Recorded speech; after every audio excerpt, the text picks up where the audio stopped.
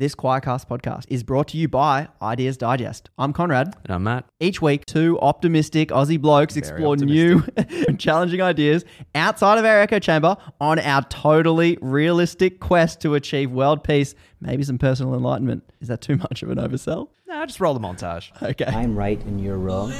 What are you talking about? Straight men enjoy gay sex. What? The Bible is extremely pro-abortion. You're a sexist man who loves Jordan Peterson. This is progressive? No, this is arson. Do you think that kick us out? I've done psychedelics 150 times in my life. Why the hell should I trust you now? Don't define me by what I do in bed. Oh my God, these ideas can be like a membership key to a particular social group. So break free from your echo chamber each week on Ideas Digest, anywhere you get your podcasts. It's going to be an amazing time. Amazing. Give us...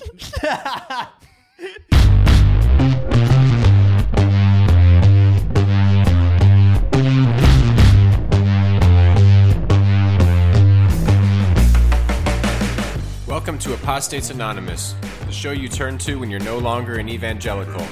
With your hosts, authors Keith Giles and Matthew J. DiStefano.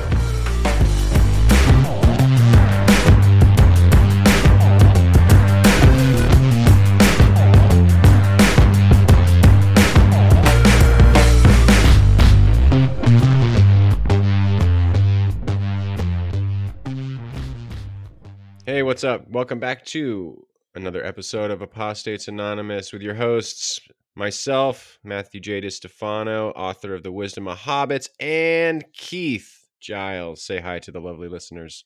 Hey there. Yes, I am Keith Giles, the author of the 7-part Jesus On series and Sola Mysterium, and hopefully very soon, Sola Deus. Sola Deus, Sola Deus, Sola Deus. I should record a little song. Is that a song? Amadeus. You never heard Amadeus? Oh, yeah. Okay. Come on. Gotcha. Yeah. I started on that. So hopefully, Lord willing, that book will be out soon. Yes, we are all going to pray that God will guide you and lead you. How about this? I just give you my thoughts and prayers, and if the book shows up, it shows up. Yeah, let's just see how that goes. It's got to be good for something, right? I mean, it doesn't stop bullets or anything, but you never know. If I just give it thoughts and prayers, out will pop a book. Oh, we actually have to do something to make it. Yeah, I think you might have to do something to, be the answer to your own prayer. That might be a good analogy.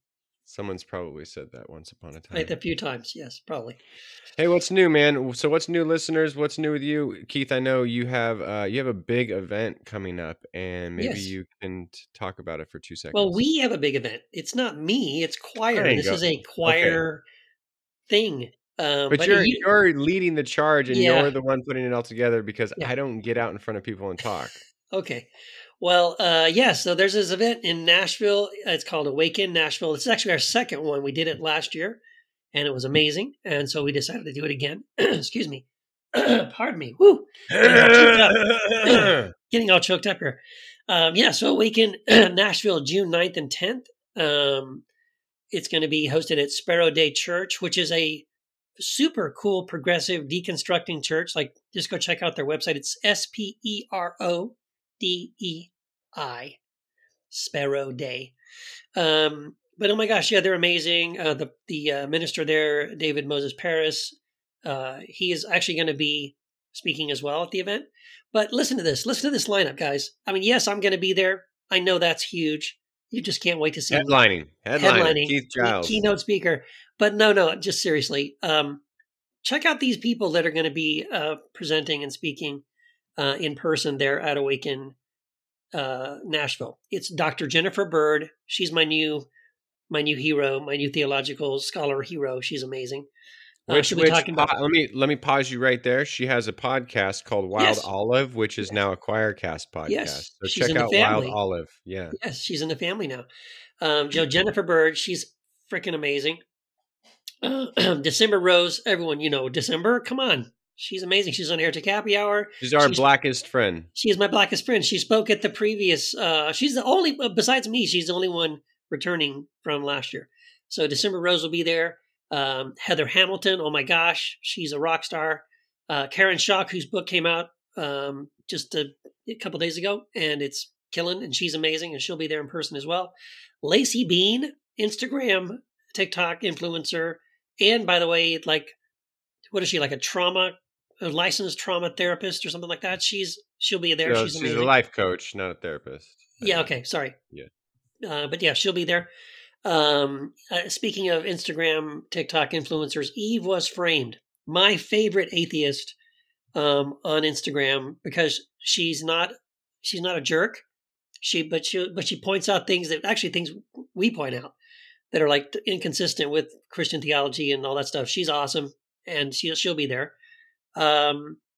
We have Dan Henderson, another choir author, so he'll be there. He's the author of Confessions of a Recovering Evangelical. Nat Turney, another choir podcast dude from This Is Not Church. Nat Turney will be there, and he's Who will also have a choir book coming out. Yes, exactly. Sometime soon. Yeah, and if all of that wasn't enough, and it should be, because that's pretty amazing. But with all those amazing, there's more, because at the end of our conference, our special musical guest is Jennifer Knapp, who is awesome. She is so amazing. I've had several conversations with her.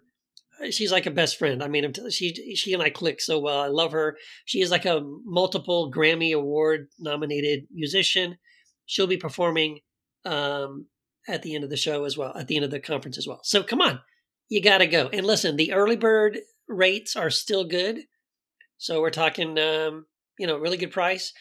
I should also say there's a limited number of seats. So I think we're down to there's 125 something seats left.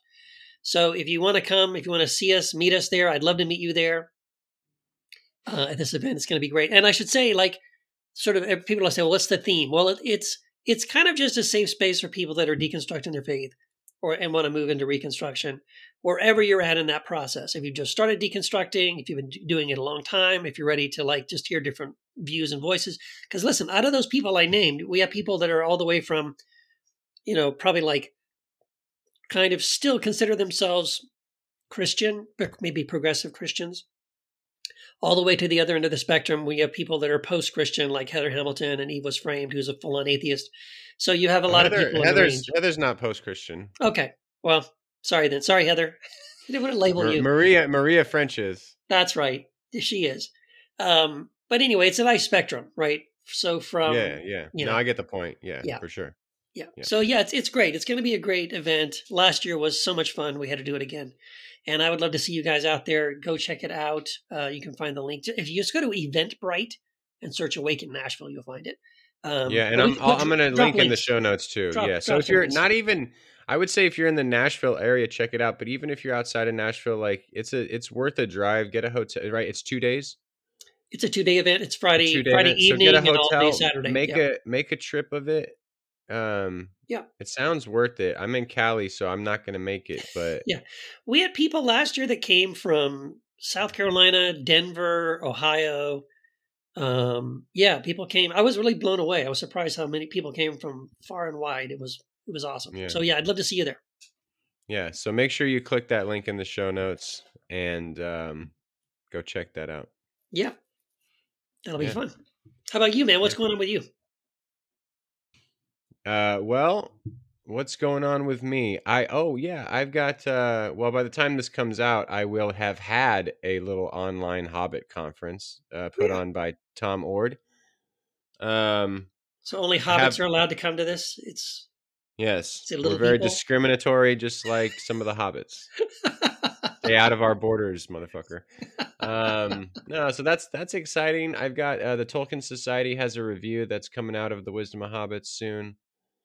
And they gave me a preview of it, and it's positive, so I'm stoked. Oh, that's good. It's 420 today, man. That's right. We're recording this on 420. Yeah. What's significant about that? And it landed on a Thursday, and Thursdays are my just days to chill at home and do choir stuff. So sweet. It's a little bit of a book release. A little bit of a wake and bake. Yeah, and a book release on the same day. The Bonfire Sessions, the second paperback, with a foreword by some guy with a podcast named Keith Giles. Please. Yes, Keith Giles. Yes, I had so much fun writing that foreword, everybody. I want you to buy the book just to read my foreword, because it's dare I say it, it's great. It's genius. It's worth it. It's worth buying the book just to read my foreword. It's something. I'll link in the show notes. The book is great. Please go buy it. But it's gonna actually relate to our quote unquote sponsor today. Oh, good. So I don't want to say anything more. I think I just want to play this for y'all. Okay, I haven't heard this. Hey everybody, a little something different today. This is Matt, one of your hosts. Took the opportunity to record this without Keith knowing, because I didn't really know how to call him out on this. Oh boy!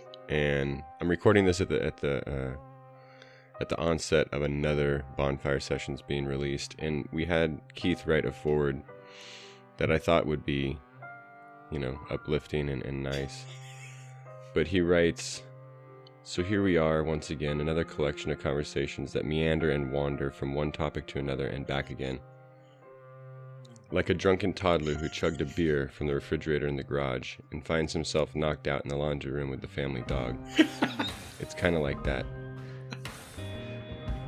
And I just want to go on record to tell Keith that you can fuck off. Your next book can be self-published. And I really don't give a fuck anymore, all right? But to everyone else, to everyone listening to this, please check out the Bonfire Sessions in the show notes. And if you don't, I guess you're on the side of Keith, the biggest asshole this world has ever known."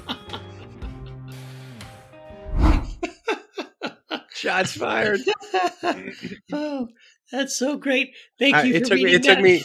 It took me a couple takes to read the drunken toddler part. I gotta say, when I was writing it, so deadpan. I started off so Matt asked me to write the foreword to this Bonfire Session. Like, yeah, that's cool, man. Thank you. That's great. So I sat down to write it, and the first couple of paragraphs are serious. I'm like trying to be really profound and serious, and then I just found myself, kind of like, I don't know. I just started trying to make myself laugh, and it just kept going from there. And I just decided, you know what? I'm just going to go with this. So yeah, I had a lot of fun writing that, and I think it's appropriate. I think people get it. Too. They'll get it. It's fun. Yeah, the way I look at it is like the Bonfire Sessions are, and I'm not comparing myself to Tolkien, but they're like for super fans, right? Yeah. They're like when I read the letters of J.R.R. Tolkien, most people aren't reading those. I would never read those. They're for the deep dives, so it's like for people who enjoy, they understand the sense of humor. Derek's foreword was not like that, but it was lighthearted and poked fun at us. Yeah, okay. Good. In the way we poke fun at ourselves. Right. So it fits that whole vibe. Yeah, no, I get it. I mean, like we've said this before, like for you it's Tolkien, for me it's Philip K. Dick. Philip K. Dick, the last couple of years of his life went on this obsessive like journaling thing, and he ended up journaling like hundreds of thousands of pages. I think it's just ridiculously. And you massive. Probably read it all, right? Well, you can't read it, but they did publish like an 800 page, sort of like the best of, like people went back after he died and went through it and kind of pulled the sort of the readable, coherent parts of it together and made this. It's called the Exegesis. Yeah, and it's like 1,000-page, massive book. And I got it, and I love it. It actually goes into what we're saying today, what we're going to talk about today in our topic. But yeah, no one's reading that unless you are a huge Philip K. Dick fan and you've read like all the novels and short stories and you're looking for something else to read. Yeah, exactly. So that's the Bonfire Sessions are that for me. Like, I hope everyone reads Heretic, because that's really like my theology, like my most solid theological book. And I hope people read The Wisdom of Hobbits, because that's like, those books are contributions that are for a point. Like there's no point to these books. We're just writing, right? For the sake of writing. Our target audience is ourselves. So if you enjoy us, then pick up the book. If not, then there's. But I would also say though, From the Blood of Abel is a pretty good theological book. Yeah, I think so too. I think it's a little heady, but that's cool. Well, but that's theological, right? That's getting into that stuff. So yeah, but Heretic is theological, but more accessible. Yeah, probably. I'd say so. Yeah, but I love From the Blood of Abel. That's a great book. Love that book. Well, thank you. Yeah. Thank you. I feel like I've done a bunch of vanity projects, and You have. You've done like just solid books. No, but I kind of jealous of you because like, yeah, you did that kind of like art coffee table book with the art, the artwork and stuff in it. Genesis of Violence. And then you did Devoted as Fuck, which was just like hilarious. And then Don't be a dick. Yeah, these are fun. Total vanity projects. Those are totally fun. I'm looking forward to doing some of those down the road. Well, I'm kind of doing one. We're doing the Philip K. Dick collection thing. So like, that's fun for me. That's just really fun for me. And Jesus Un will eventually be a big, massive, brick, a huge, big ass book that no one will read except my mom. Yeah. Yeah. All right. Well, thank you for listening to our banter. That's the podcast, folks. No, we do have a topic. Our topic is, drum roll, please. No, we don't do drum rolls yet. What are we calling this? I don't know. What are we calling this? Like, books that you would consider like your own personal scripture, if that's the right word. Canon, like, maybe something like that. Yeah, your personal canon on what's influenced you the most in life to this point. Yeah, that's good. Because if the canon's open, something's probably going to be written down the road that might be added to that. Of course. But to this point.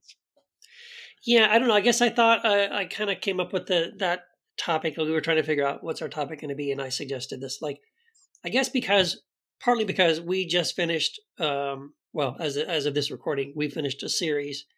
Heretic Happy Hour is going through a series about what is the Bible, and so we've been thinking a lot and talking a lot about all things considering the Bible. And then all things Bible. And I was thinking like maybe you and I should talk about like, because I think you and I are on the same page on that, at least on this point, that the Bible isn't like, the Bible shouldn't be like the only, it's kind of like quote unquote spiritual inspiring things you read. And for me, it isn't. So I've gotten to the place where I've expanded my idea of writings that I consider spiritual or inspired or. Well, and I would go a step further and say it's not even primarily so for me. Yeah, I think you're right. I mean, well, maybe not like you, because like I do still value Sermon on the Mount, and I still like Colossians and Ephesians, and I still like. Well, yeah, it's not to say it's not. I'd say overall, my whole life it might be, but currently it's not. But the whole Bible thing, no. Yeah, Wendy and I are reading through right now because David Bentley Hart put out an updated version, which he claims will be the final one of his New Testament translation. So we're reading through it again now, like this is like the fourth time, at least, that we're reading through it. Every night before we go to bed, we read a chapter or two, and we're starting with Matthew, which I hate doing that because I don't like Matthew. I really don't. I'd rather start with Mark. But anyway, but reading through it, Bentley Hart's notes help a little bit, but I'm still just reading and going. Even the Gospels, there's this parts of them that are just like, I just don't really like this. I mean, I understand that there's things going on in the background. Like, why did Matthew say it this way? Why did he frame it this? Well, I know he has biases and he's trying to, he's not a fan of the Jewish people or whatever. So, okay, fine. Or the Pharisees, whatever. Right. So I get it, but I'm still not enjoying it that much. Well, yeah, I mean, it's like heavily Jewish and he's doing like a pretty hard internal critique, right? Yes. Yeah. So anyway, I just thought it'd be fun. I mean, because I think people are curious about this too. Like what are the things that we would kind of say inspire us? Things that we read that spiritually are uplifting to us or helpful to us, or things like that. Well, I mean, let's just do the obvious one. We don't need to talk about it. Is the Lord of the Rings for me, obviously. Yeah.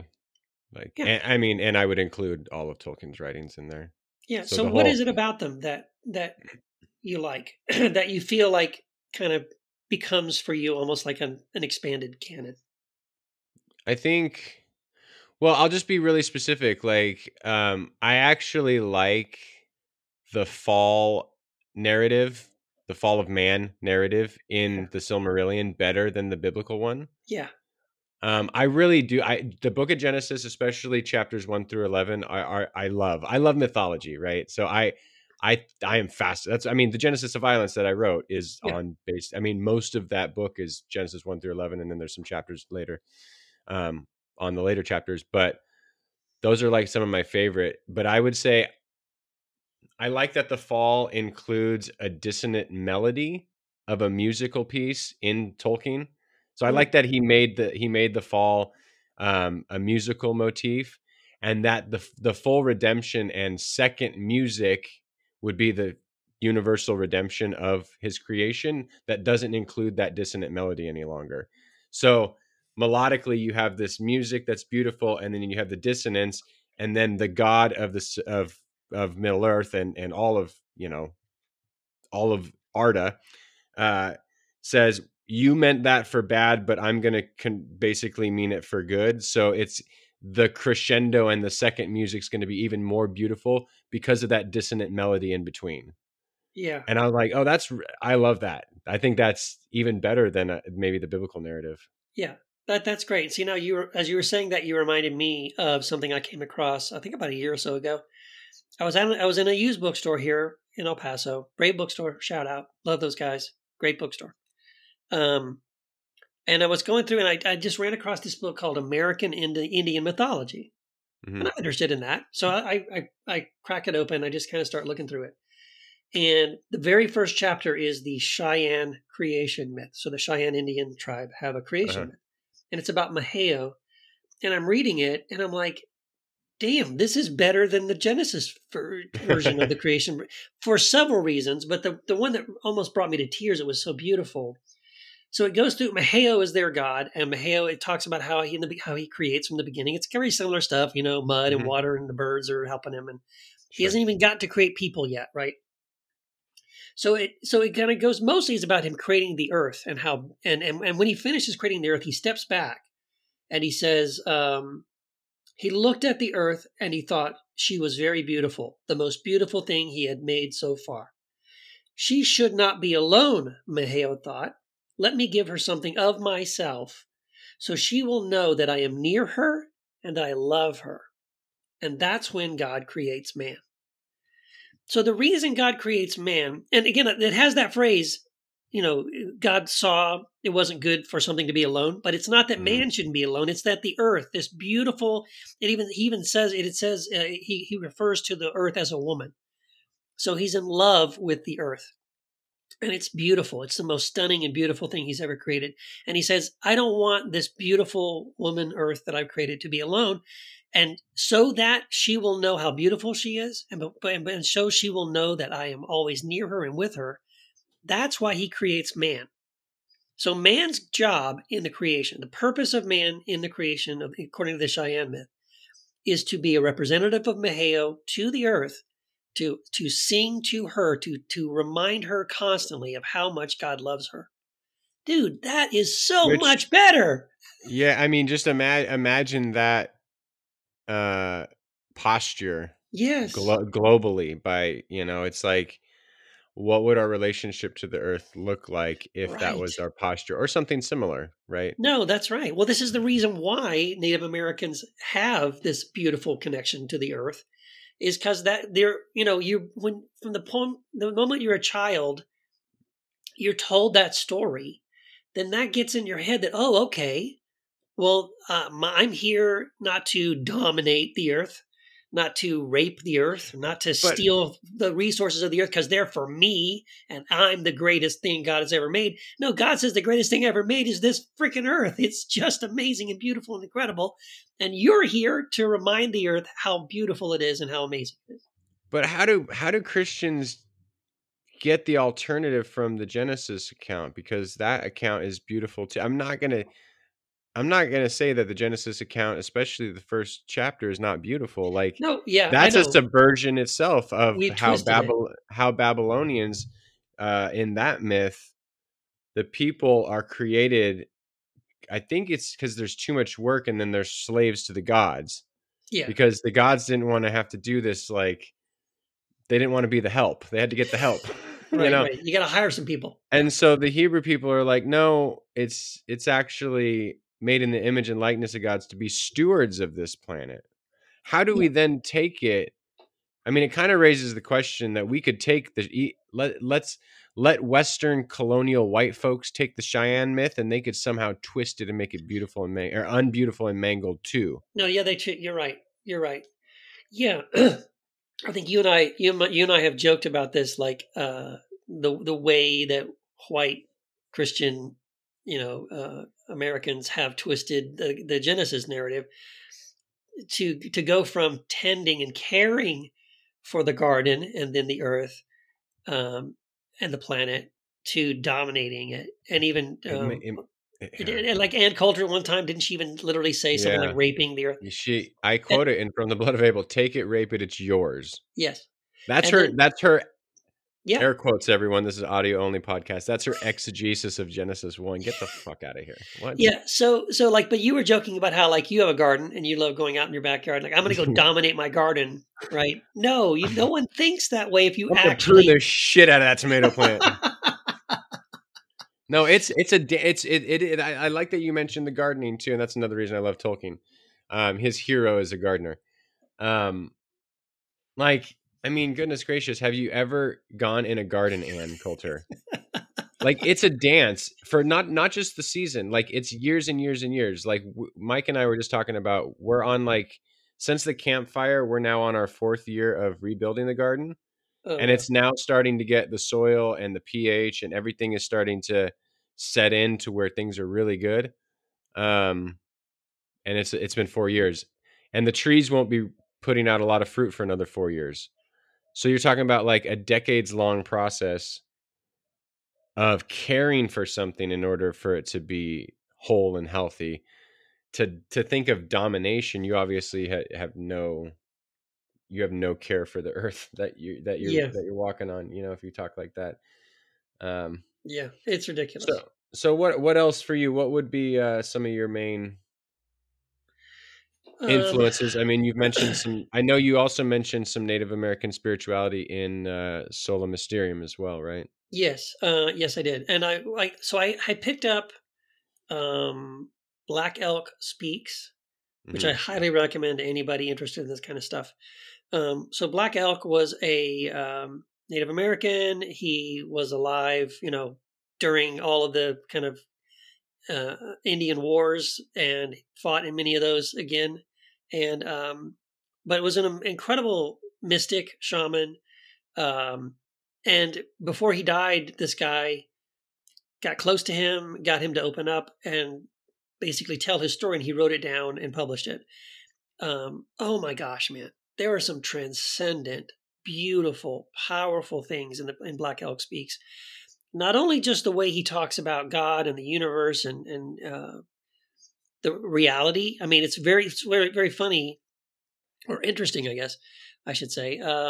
This is what I talked about in Sola Mysterium, was this overlap I find fascinating between some of like different mystics, Christian, Native American, Indian, Sufi, all these different, religions. And when those mystics talk about God and humanity and a relationship to the universe, there is this idea that separation is an illusion, that this reality is the illusion, that the reality is our oneness with God and with all things. And Black Elk talks about this. It's beautiful. It's just beautiful and breathtaking. There's even more. I'd say you got to read it. There's this one place it's a pretty big part of his story where he had a vision, and it's a crazy, crazy vision. He goes up into heaven. He sits with I think there's 8 grandfathers or something like that, maybe 9 grandfathers. These are his ancestors, and they sit around and they talk to him. Each of them tells him a story. He sees all these crazy things that happen. And there's this interesting thing that he talks about. I guess this was normal for their tribe. Anyone who sees a vision, you have to sit and tell the vision to the elders in your tribe.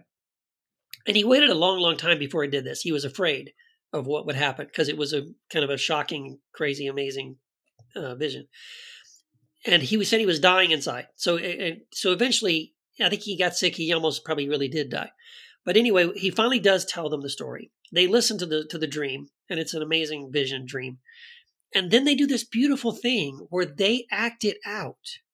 Because there's something about how he says that until the dream is acted out, it won't become real. And the entire tribe, we're talking hundreds of people, they make costumes. I'm going to be this person in his dream. I'm going to be this spirit in the dream. I'm going to do this. They all make their costumes, learn their parts. They write songs to go with different parts. It's this massive production, but the entire tribe is part of it. And for like an entire day, the entire tribe literally acts out this vision that he's had. And at the end of it, because in the vision that he had, it ended with this massive thunderstorm that came, and he was inside a thundercloud. And what's crazy, dude, is that they do this all day, and at the end of the day, as they're wrapping it up, this massive thundercloud comes right up to the edge of their territory, and there's this lightning and thunder display at the end. It's like, holy shit. It's like so cool. Like, it's almost as if like God is like, participating in what they're doing. It's amazing. It's so incredible. So I love Black Elk Speaks, and I was blown away with really in some ways how biblical it is. It's just really incredible. So yeah, I love that book. You got to check that out. All right, check that one out. The next one for me, I would say one that it is the best blending of Christianity and Buddhism is Living Buddha, Living Christ. Oh yeah, I love that book. By Thich Nhat Hanh. Yes.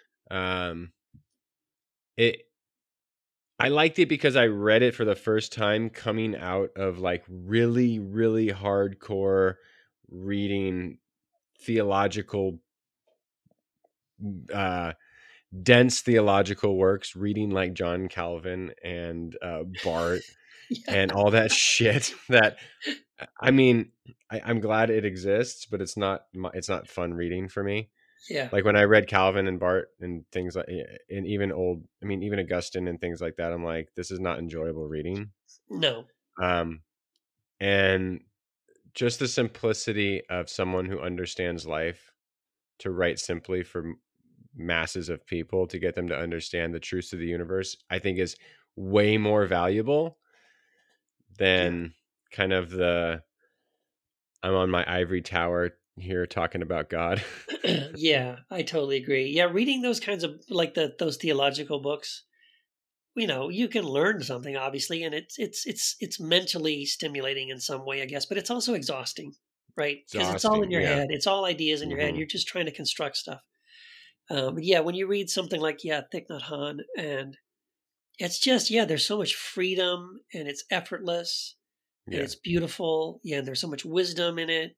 Yeah, that to me is that kind of stuff is great. I love that stuff. Yeah, that's a great book. I haven't finished reading it, but what I've read so far is like, I love it. Yeah, I've read it twice, and I've referenced it a lot. So it's one of those books you go back to and read certain portions over and over. Yeah. I mean, it's just one of those things. Like it seems like a type of writing that came out, and that was the initial draft, and that's it. But I think writing simply like that actually takes a lot of work. It's like Rob Bell. I think that's a craft in and of itself. It's like the writing and the reading style is way simpler probably than the art of crafting something so simple and perfect. Yeah. Yeah. So it's a book it's very enjoyable, and it's something you would read on a relaxing Sunday and get a lot out of it. Yeah. I love that book. That one's really great. So I'm gonna throw in something like that, similar to that, is Khalil Gibran. And if you don't know who he is, he's a Lebanese American, so he has two nationalities, and he wrote several books. I've only really honestly read The Prophet, and and little plug, Choir is republishing on Choir Classics an updated version of The Prophet. It includes his drawings, because he also did drawings that he included in his books. And those are really cool. So it's a wisdom story. But we use them in the book in a creative way. Yeah, really you did something really cool with that. I appreciate that. And then William Paul Young, who wrote The Shack, wrote the foreword to that. And that'll be out soon, right? A month or two, something like that. It'll be out in May. Yeah. May, okay. Coming up. And here's the thing about that book. Again, you talk about simplicity. I mean, it's a very simple. It's hard to even call it a story. There's short a story book too, at the really beginning. Short. It's kind of short, yeah, because it's not meant to be read. I mean, you could probably read the whole thing in a day, but it's the kind of like every chapter, every little portion of the story is just packed with wisdom. And it really is the kind of thing like when Woody and I were reading it together. Again, we do the thing like before we go to bed, we read a chapter, and yeah, you need time to kind of let it percolate and think about it. Like, wow, that was profound. It's really good, and it's phenomenal. It's incredible to me how one guy could have so much wisdom on so many topics. The setup for the book is there's a guy who is the prophet. He's an older guy. He's up in the mountain. He looks out at sea. He sees his boat returning to take him back to his homeland. And he's lived in this village for a long time. And he's walking through the town towards the dock to get on the boat to go home. And the people suddenly realize, oh, he's leaving.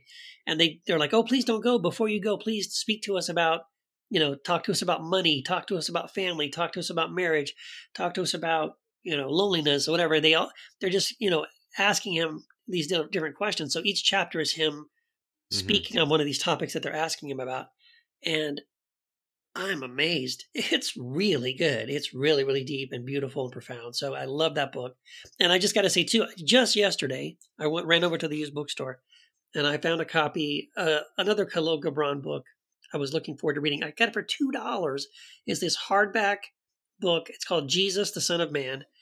And again, has these incredible drawings in it that he did, full color and black and white. And this one, the one on Jesus, I haven't read it yet, but I'm going to jump into it, and I expect it to be amazing. It's a book about Jesus, but told through many different voices. So every chapter is like. Is it many voices, one message?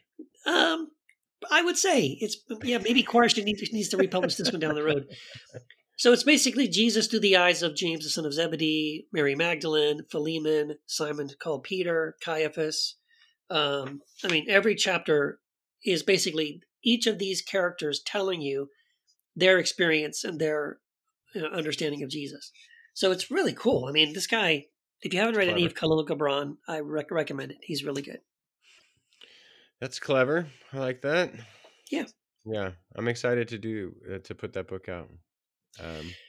Yeah. It's a nice little piece of wisdom literature for the people. Yeah, I think it'll be great. I'm super excited about it. William Paul Young basically begged me to let him do that forward. So I know he's excited about it. So I think it's going to do well. I think. And he wrote The Shed? Something like that. Write? The Shack, The Shed, something about the garage. Building, a rickety building. I don't know. Yeah. I think he sold a couple copies. It didn't do bad. It did okay. That's a crazy story.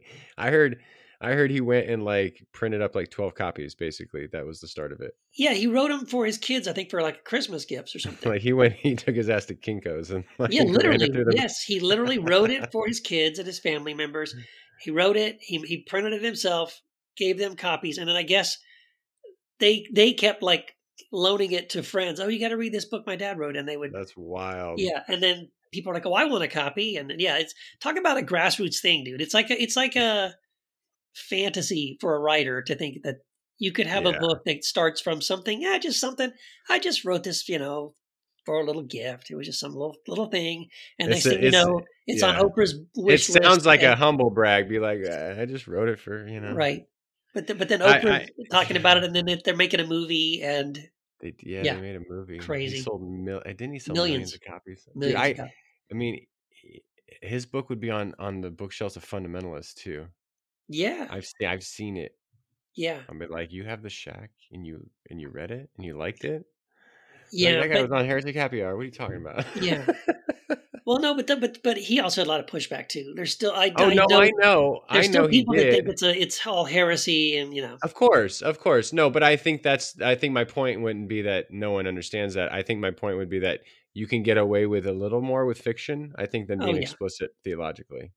Right. Oh, I totally agree. Yeah, that's what I love about fiction. One of these days, I'm gonna write. I know, me too. I have a great fiction idea. I'm not going to say anything yet. Oh, I met William Paul Young one time in Chico. My buddy hooked up something. He was speaking at something, and it was really cool because I went there and I noticed he kept looking at me. And then my buddy introduced us, and he was like, "Oh, I was looking forward to meeting you." So he knew who I was before he came on Heretic Happy Hour, and I was like, "Oh, well, I liked your talk." That's really. I didn't tell him I never read The Shack.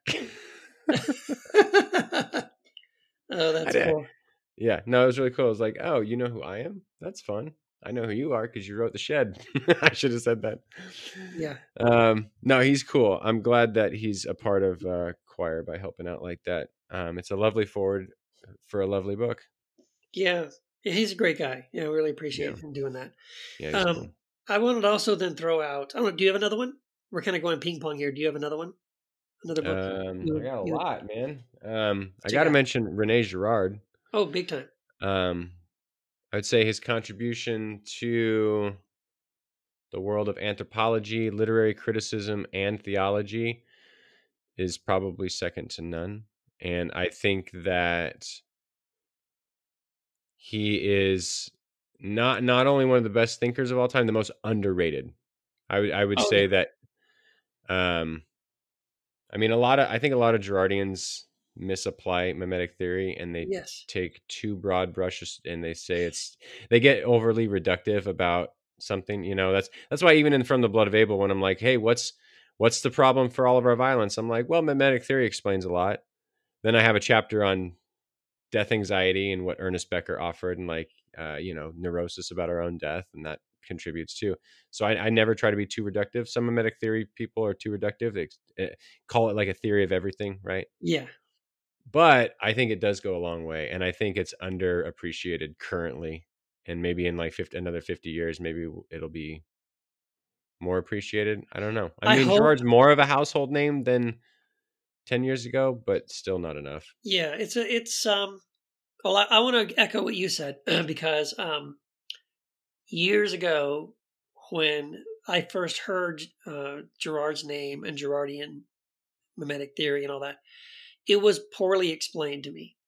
Yeah. And I thought, the way it was explained to me, I just thought, this is absolute nonsense. It's stupid. And then it was like, again, I hadn't read any of his stuff for myself. I just heard people tell me, oh, this is what it is. And I'm like, that's dumb. And then I found, well, who is this guy? Oh, he was like some French literature teacher. Like, what? Some professor of literature from France. I'm like, well, what the hell does that guy know about theology? Come on. So I just really dismissed him. And it was probably through you, From the Blood of Abel. I'm trying to think. Maybe some other people telling me, like I would ask questions or talk about things. Maybe Brad Jerzak a little bit too. Would say something like, "Oh, have you read Rene Girard's I See Satan Fall Like Lightning?" And I'm like, "No," but I kind of don't want to because I've heard the guy's a crackpot. But then when someone explained to me, well, no, here's what it really says, and I'm like, oh. And then when I read the book, I'm like, oh yeah, okay, this suddenly makes way more sense. I totally agree. I think Rene Girard. You started in the right place though, because if you started with like things hidden since the foundation of the world, have been like, what the fuck is going on? Yeah. But I See Satan Fall Like Lightning. Right? I See Satan is. I would. That's where I would start. Yeah. It's a good jumping off point. What I really appreciated about that book was that not only does he present his theory, right, this sort of mimetic desire and how it's the genesis of violence and all this stuff, and that's good. But man, what I really appreciated was there's a portion of the book where he starts, after he kind of lays it out, what the theory is, then he connects it to the 10 Commandments. And then you're like, oh, damn, that's okay. That makes sense. And then when he later ties it to Christ and how Jesus, there's the verse about how Jesus exposed, the deeds of darkness or whatever, and the principalities and powers, that this is how he did that. And when it all ties it back to that, you're like, oh, okay, yes. I mean, it just makes a lot of sense. I really like it. I mean, now some people I've let borrow that book have said it's too dense. It was too difficult to understand. But whatever. I don't know. I didn't have a problem with it, but I guess I can see if some people have trouble following it. But I think what helped me, honestly, reading it was when I read that book, I kind of already got it. Like I'd already understood it through other means. Other people had sort of simplified it for me. Yeah. So when I was reading it, it was like, oh, okay, yeah, I get it. I think if you go in cold and you don't know where it's going and you're not sure, then maybe it is difficult. But it's hands down, yeah, Rene Girard would definitely be in one of my one of the books in my opening, my expanded canon. The expanded canon. Yeah, I like it. Well, what else you got? We got maybe time for we got time for one more. At least, yeah. I think At so I want to, yeah, I like Gerard. So like, let's expand this outward. I would say, I'm going to list two people, and they're different on some levels, but in other ways they're not. I would say Anne Lamott and Brene Brown.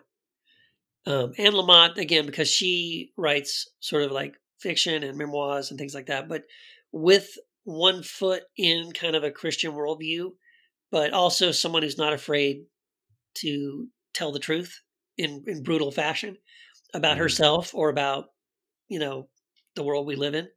And I really appreciate she has a beautiful gift for that.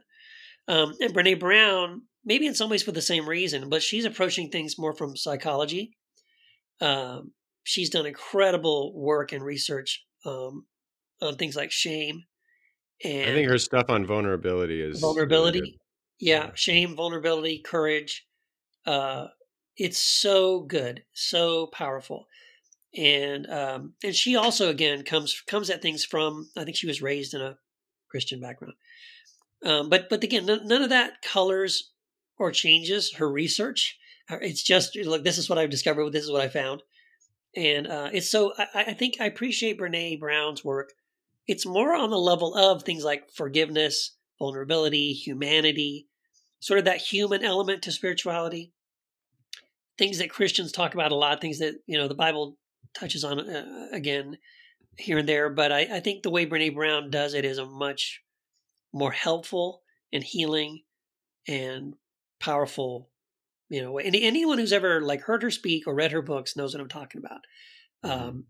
Seriously amazing. Like, so yeah, I would definitely throw in one of her books, at least one from her and one from Anne Lamott. Do you think anyone would put your books in any of their expanded canon? Well, maybe, but so if so, again, I think what you and I are saying is like, I'm encouraging people to realize that they can do that. Like you get to decide what are the books that for you inspire you, help you, heal you, connect the dots for you theologically. So yeah, probably, I hope anyway, maybe someone would read like Jesus Undefeated helps them understand how to think about universal reconciliation, eternal conscious torment. Maybe Unforsaken helps them rethink penal substitution, or the End Times. And people tell me like the book on the End Times totally helped them to like get over their fear of the rapture and all that kind of shit. So, dude, if you're helping someone through real stuff like that, because that's a real thing, like trauma over doctrines like that's a real thing. And when I've gotten messages from people like, yo, this book changed my life. Yeah. Like, really? I wrote a book that changed someone. That's fucking cool. Isn't it great? No, dude, I seriously do this. I get messages like that too, and thank you, by the way, anyone who's ever done that for me or Matt or even any author. If you've ever read an author's book and it touched you and blessed you and helped you and set you free and changed your perspective and paradigms in a good way, yeah, take the time to shoot them a little, even just a paragraph. I'm telling you, it will make their day. I started keeping a folder. I have a folder called Warm Fuzzies. I literally have a folder, and I got a folder with the cold fuzzies. Well, I saved I started doing this years ago, man. Even before I was an author, to be honest. Anytime somebody thanked me for something or said they appreciate like a blog post or something, I just started saving those because it's just good to remember. Like, yeah, people really do appreciate what you do, and now I'll be honest, I've never gone back to read through them. I don't even know how many things are in that folder. I just drop them in there. So I know that they're there.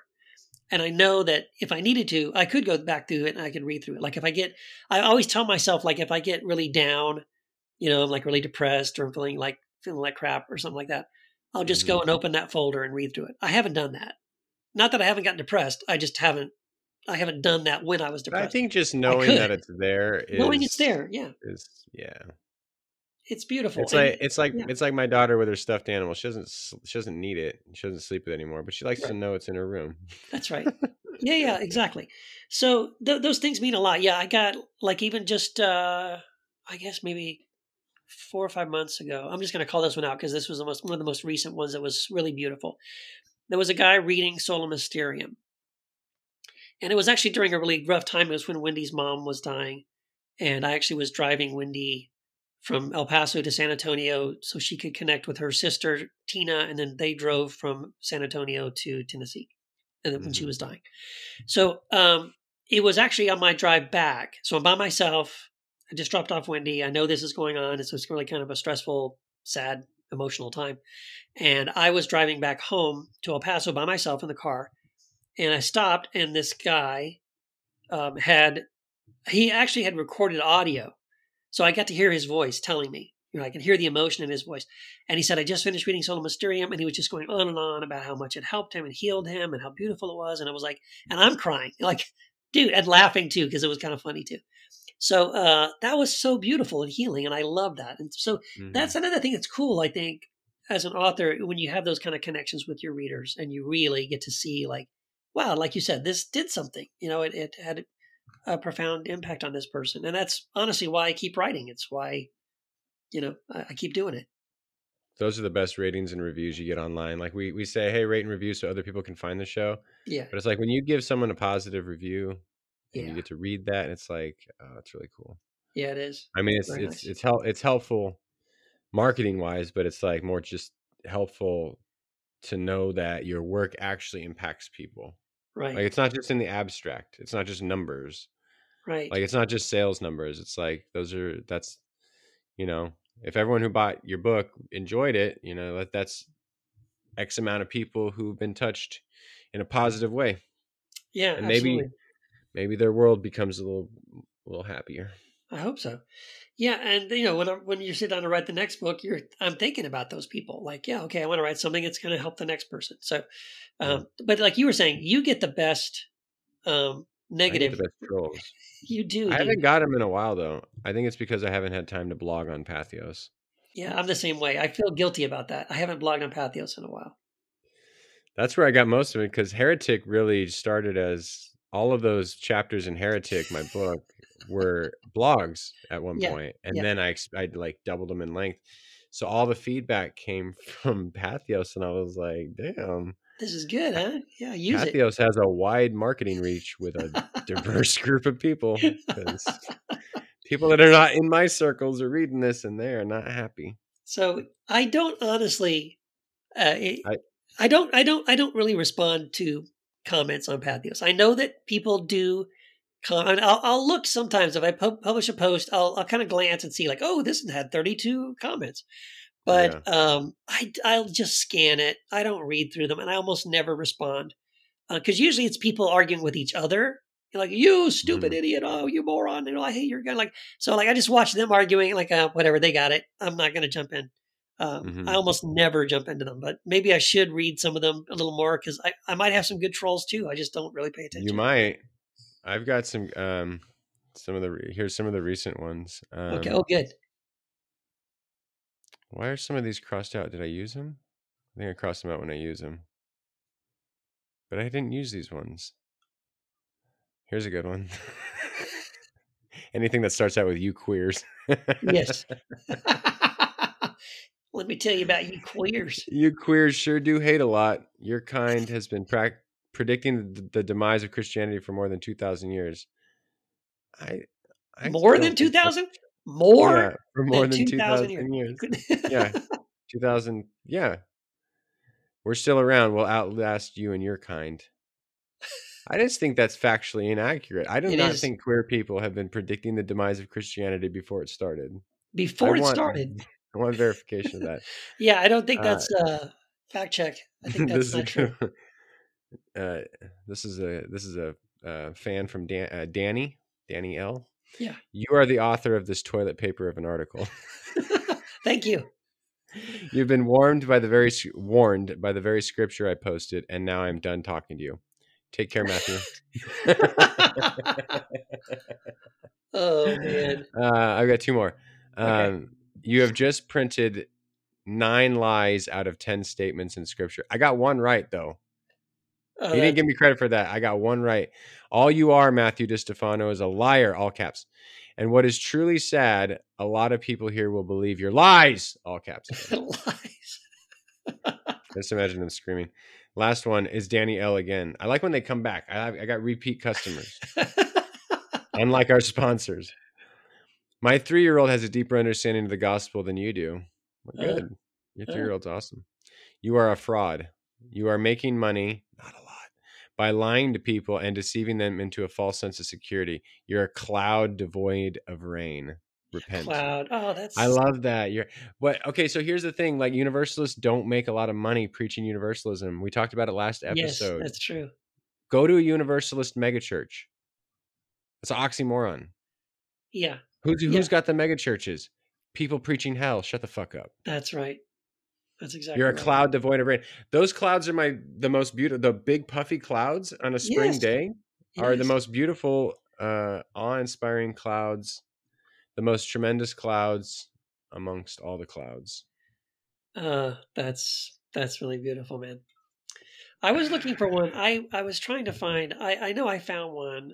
If you don't check your Patheos comments, you may have some good. You may have some of the same trolls as I do. I may have some gold in there. See if there's Danny L. Let me just look for Danny L. Yeah. And DMS, not DMX, DMS. If someone ever pops in as DMS, keep those ones. Oh, beautiful. Yeah, I used one of them when Solo Mysterium first came out, and I spoke about embracing mystery. Excuse me. I actually started off by reading a kind of a troll quote like that. I can't remember. I can't find it now. But yeah. Anyway, I don't hang on to them that much, but they're always fun. You know. Here's what I always find fascinating about when people do go off on you like that. They end up telling you all these things about yourself that you don't know. It's like I learned so much about myself from people who have never met me, never had a conversation with me, and they'll tell me, Keith, you are this and you are that and you do this and you believe that and you hate this and you hate that. I'm like, wow, I learned so many things about myself through people who have never met me. I like when they tell me my emotions. Yes. Why are you so angry? Angry? I'm not. I'll be just sitting here typing like this. Yeah. I'll just be like, why the fuck did you say that? Like, why are you so angry? Like, yeah. I'm not angry. Right. What do you mean angry? Yeah, you're the one typing in all caps, not me. Yeah. Quit projecting. Yeah. So, I mean, I don't think everyone's going to agree with our expanded canon. That's okay. They don't have to. That's the beauty of it. Yeah. And that's okay. You can leave a comment down below. No, you can't. No, you can't comment. This is our podcast. You can't comment. Well, I guess you can comment. You can leave a rating and review and let us know how fucked up we are. But I would be curious to know if people can leave comments like on this specific issue. Like, I know that other people have other things. You know, there's poets. Like, some people love Walden. They love like Thoreau and and those kind of things. So like, there's lots of things out there that really speak to people and really move them. Like I've been really getting into the Gospel of Thomas, and I'm loving that. I mentioned like the Gospel of Truth, which is from the Nag Hammadi. If you want to leave a comment, it's 240-343-7379. I pulled that out my ass. How can Derek and Jamal could not remember that? I didn't look it up just now. 240-343-7379. That's the hotline to the Heretic Happy Hour. It still works. It still works. It still works. We just don't check it. Yeah, but leave a voicemail and maybe somebody. Actually, Ralph does. Ralph. I think he does check it. Yeah, I think he does. Yeah, that'd be 240-343-7379. Take that, Jamal and Derek. Yeah, the Apostates Anonymous is hijacking the hotline. Mm-hmm. Go leave them some hate message. I might call it after this. We should call it. Let's see. Oh yeah, let's see. If it says this mailbox is full. This mailbox has not been set up. What did I say? 240-343-7379. I don't even have it saved on my phone.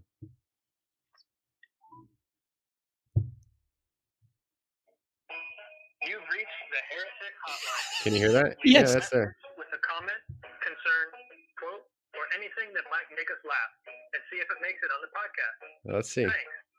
Whose voice is that? That's Ralph. Really? Hey, you motherfuckers. You better watch where you fucking step. The pain train is coming. Sounds awful. That's beautiful. We'll see if Ralph gets that. Love it. Oh man. All well, right. Thanks everybody. Appreciate it. Yeah, like it, rate it, review it, share it with a friend. What we were saying before, like if you enjoyed this episode, Share with 5 friends. 5 friends, or at least one. You know, there's got to be at least one person. No. Go high. 5 friends. 5. 5. Damn it! Find 5 freaking people and send it to them. Even just randomly send it to. Send it to like Mark Driscoll, or go to like some of your favorite share it to fuck Mark Driscoll. Okay, an actual friend. A real Share friend. it to someone who you actually think would like this show. There you go. Okay, good. And say, hey, I think you would like this show. And if you don't, fuck off. That's right. Don't say that. Don't say that. No, I'm just kidding. All right. Well, I'll probably see you sooner than I need to or that I want to. But I'll see you fine listeners in 2 weeks. Please go check out The Bonfire Sessions, my new book. Skip the forward, jump right into it. That's where it gets good. Yeah, and hey, meet me in Nashville. Go to register, sign up, and I'll see you there. What are the dates? Reminder one more time. June 9th and 10th. June 9th and 10th. Mark your calendars. Pick up the tickets. The link is in the show notes. We'll see you in Nashville. Yeehaw!